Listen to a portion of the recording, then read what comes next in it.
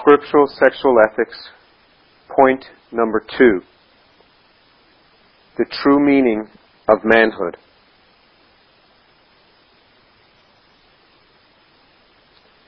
I thought to be a real man, I needed to have big muscles, look a certain way, have the girls hanging from my arms, at least just one girl, be popular, tall, witty, intelligent, and athletic. And for me, most of these were unattainable.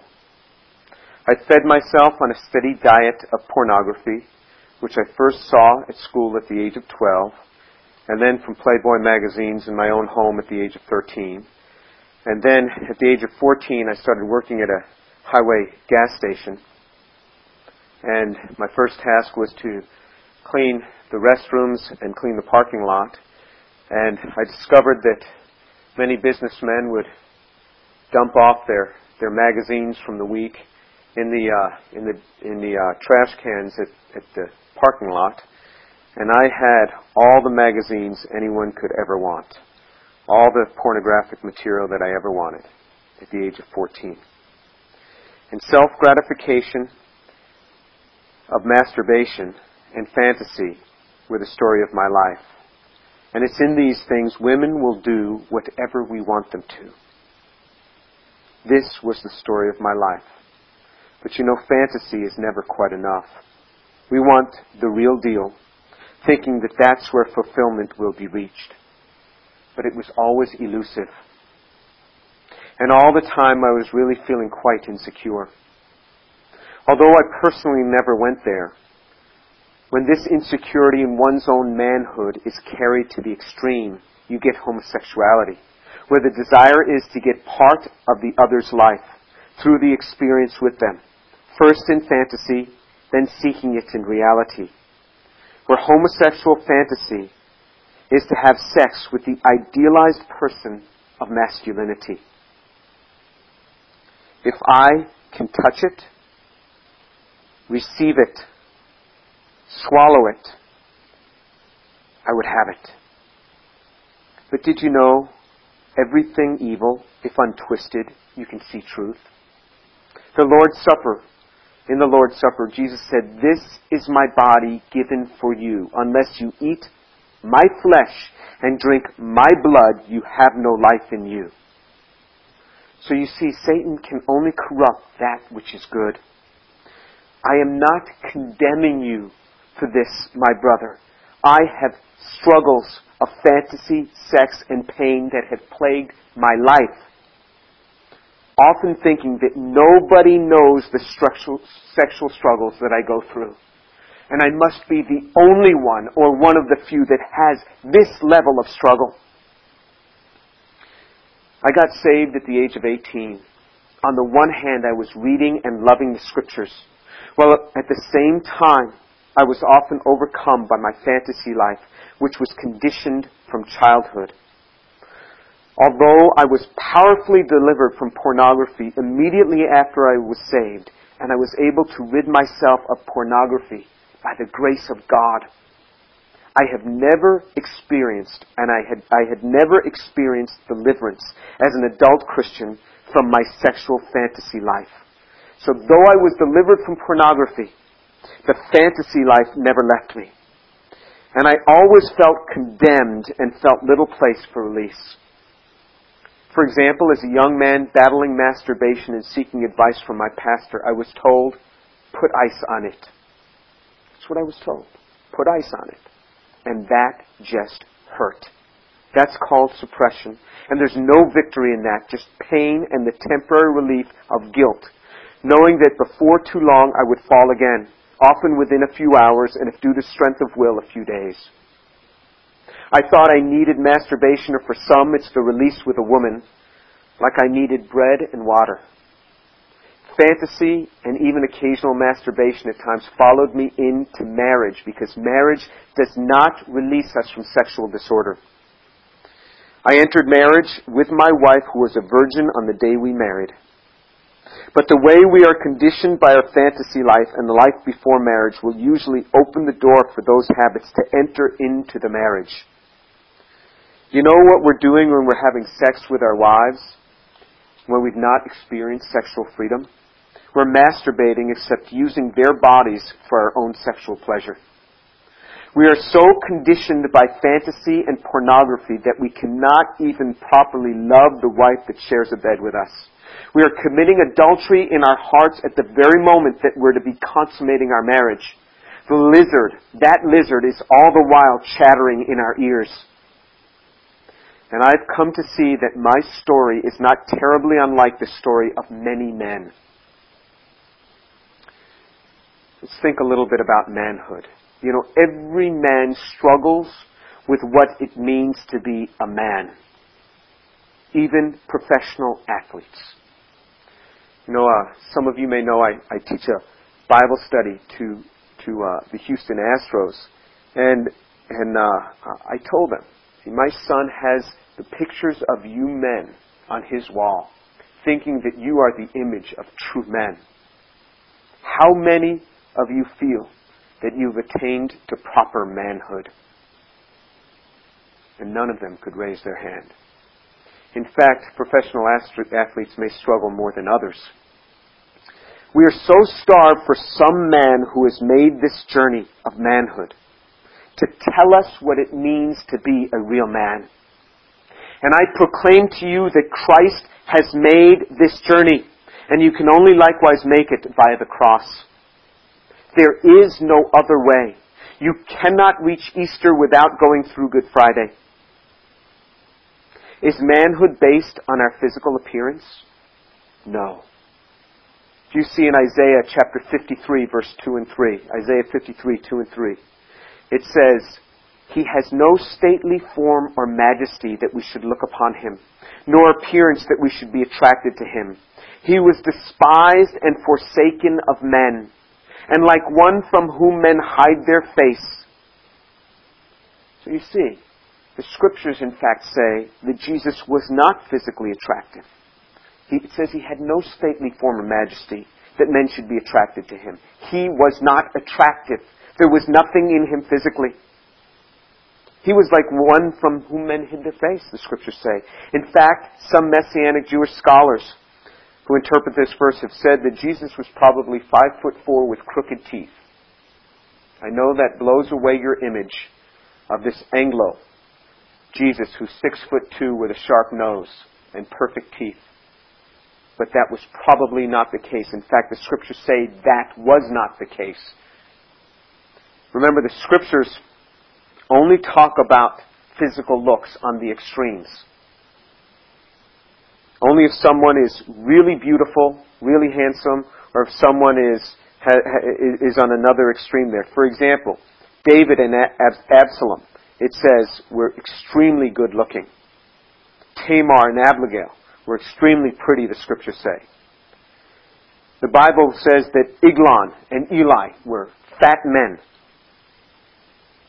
It doesn't talk about middle-range people. The Scriptures don't say, well, he was just an average-looking guy. It doesn't say that. Only on the extremes. And it lists Jesus as being on an extreme.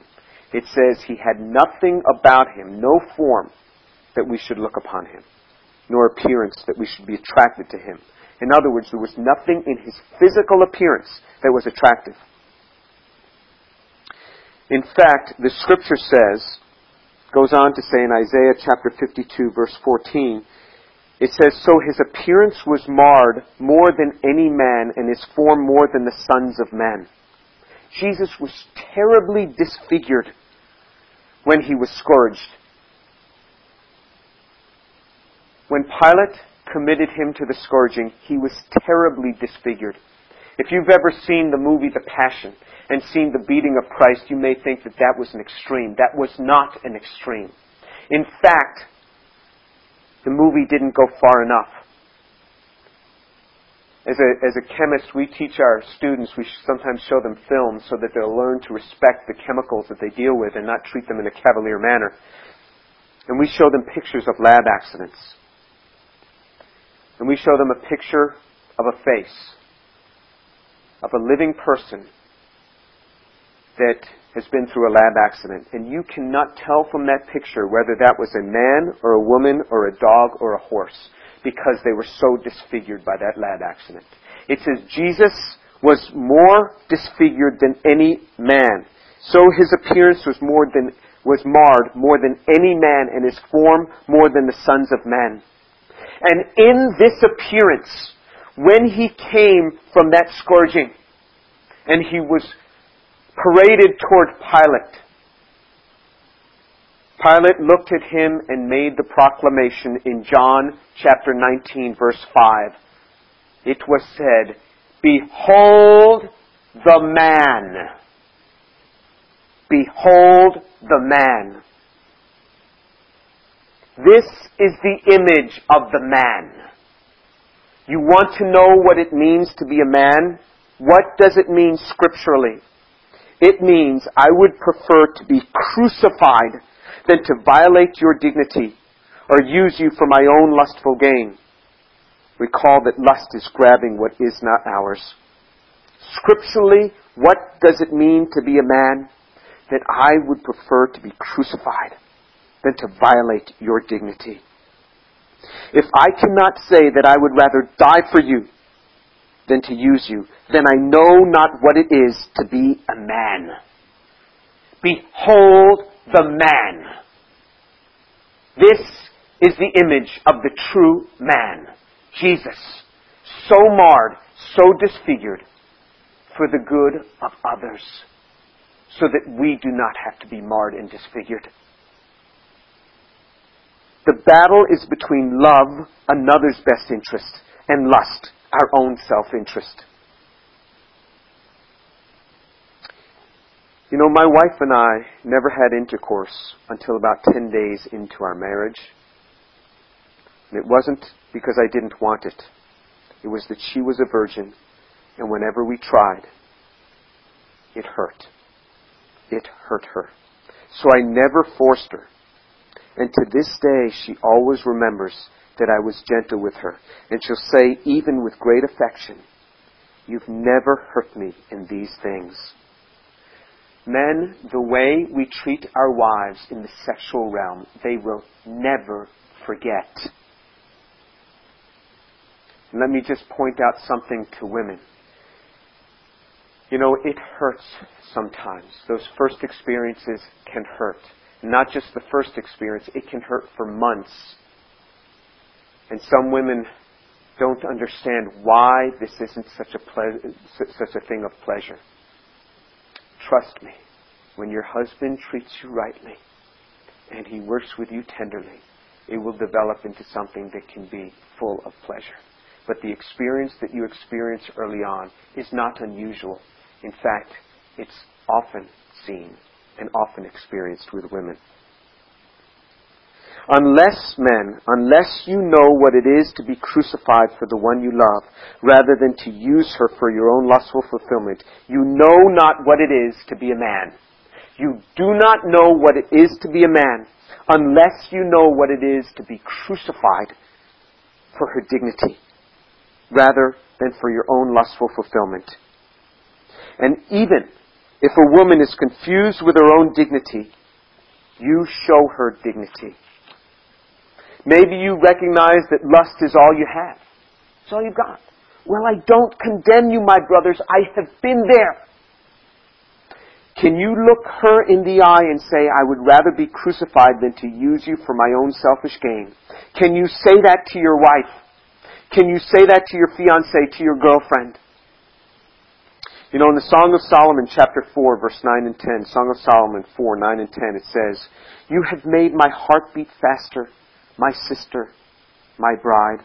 You have made my heart beat faster with a single glance of your eyes, with a single strand of your necklace. How beautiful is your love, my sister, my bride. How much better is your love than wine, and the fragrance of your oils than all kinds of spices." You see what he says. He first views her. The bridegroom first views his bride. He says, "You have made my heart beat faster, my sister, my bride." Again, he says, "How beautiful is your love, my sister, my bride." He first views her as his sister. one whom he desires to protect. We always want to protect our sister. If you remember back, men, to when your sister was first going on a date, the way you felt.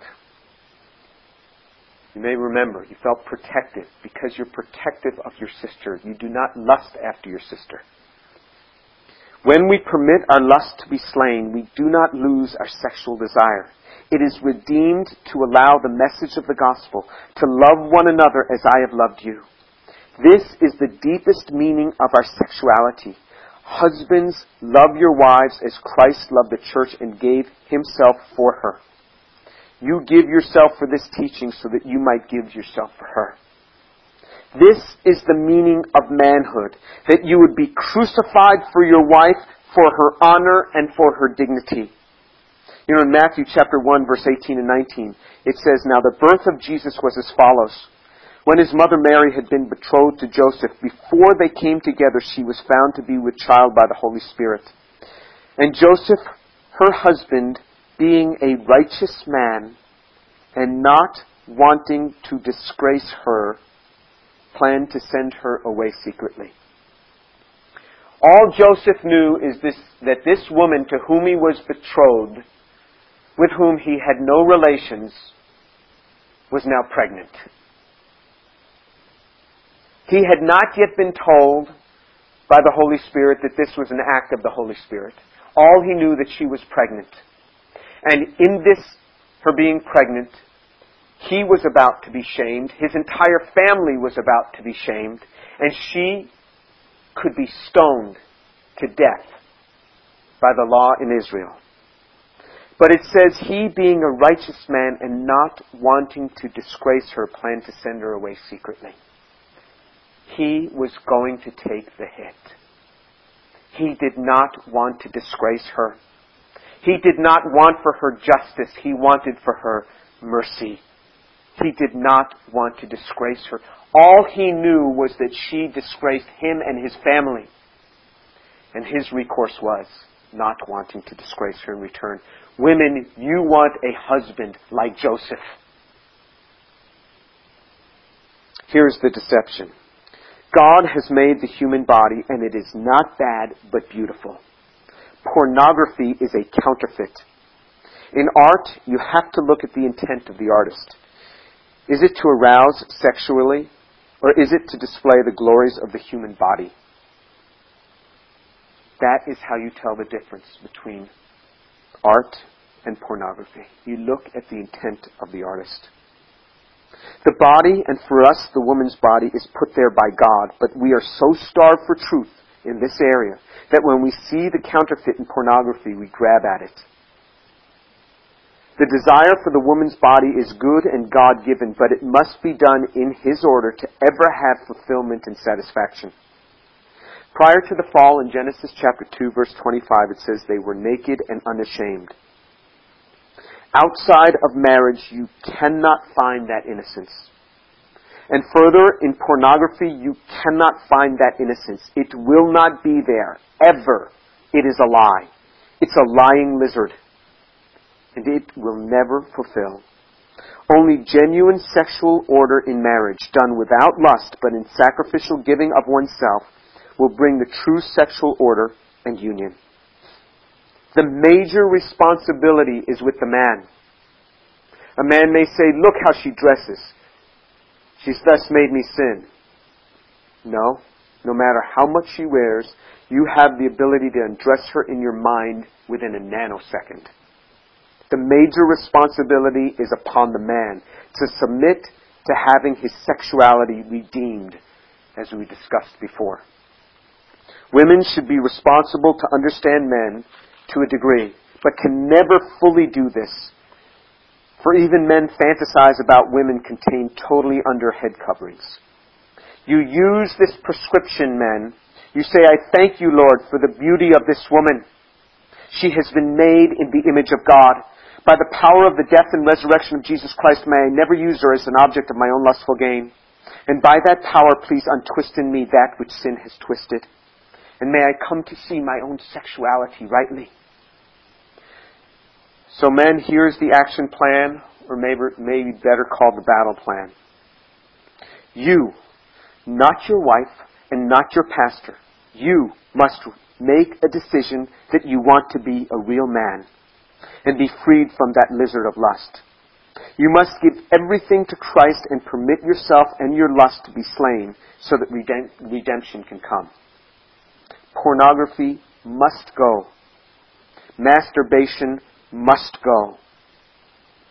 You must spend regular time with God, confessing your weakness to Him, and if you have trouble with pornography, finding a male accountability partner with whom you can confide. If you have trouble with fidelity, you must see your pastor or a counselor immediately.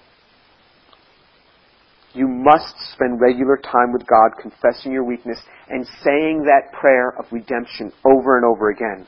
Pray the prayer of redemption. Throw the enemy's darts right back at him by praying for the woman who's scantily clad, that she comes to see her beauty as a woman, not in the lustful manipulation of men's hearts.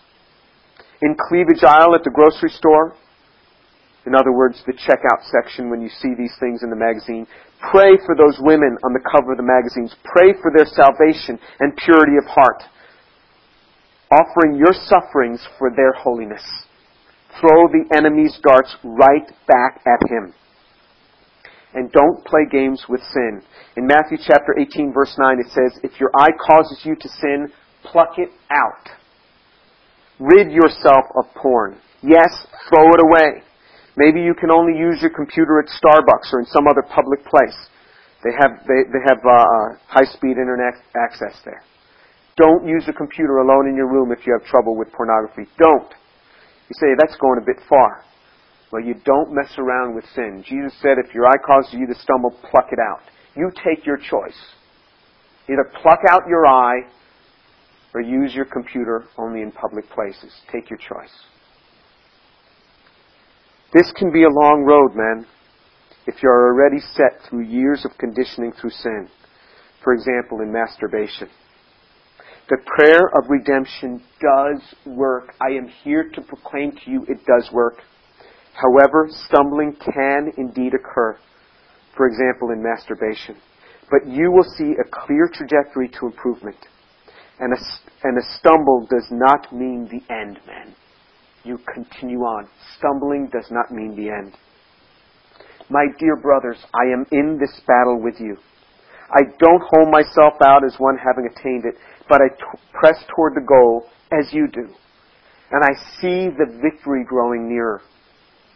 Gird up your loins with truth, as it says in Ephesians 6. And that's the truth where we stand. The joy that comes from proper sexual order in marriage, the enjoyment of the very act, is there to foreshadow our future union with Christ as He unites with the church. But I want you to know, again, that our union with Christ is not going to be a sexual one. Yet God has provided the penultimate pleasure of our experience with our wives as a foreshadow of the ultimate joy that we will experience when united with Jesus. This is a foreshadow, a foretaste of the union with Christ. So let me summarize this section on manhood. I have shared something of my life which is probably typical of most men's lives, while the specifics might be a little bit different between us. Jesus Christ demonstrates the journey to manhood. He is the man, as the Scriptures proclaim, that model for us true manhood, which is summed up in this statement: I would prefer to be crucified than to violate your dignity. Outside of marriage, functioning in a proper sexual context, we cannot find sexual innocence. And further, in pornography, you cannot find innocence. It will not be there. It is a lie. You, not your wife, and not your pastor, you must make a decision that you want to be a real man and be free from that lizard of lust. You must give everything to Christ and permit yourself and your lust to be slain so that resurrection can come. God has provided this penultimate marital sexual pleasure as a foreshadow of the ultimate joy we will experience when we unite with Jesus.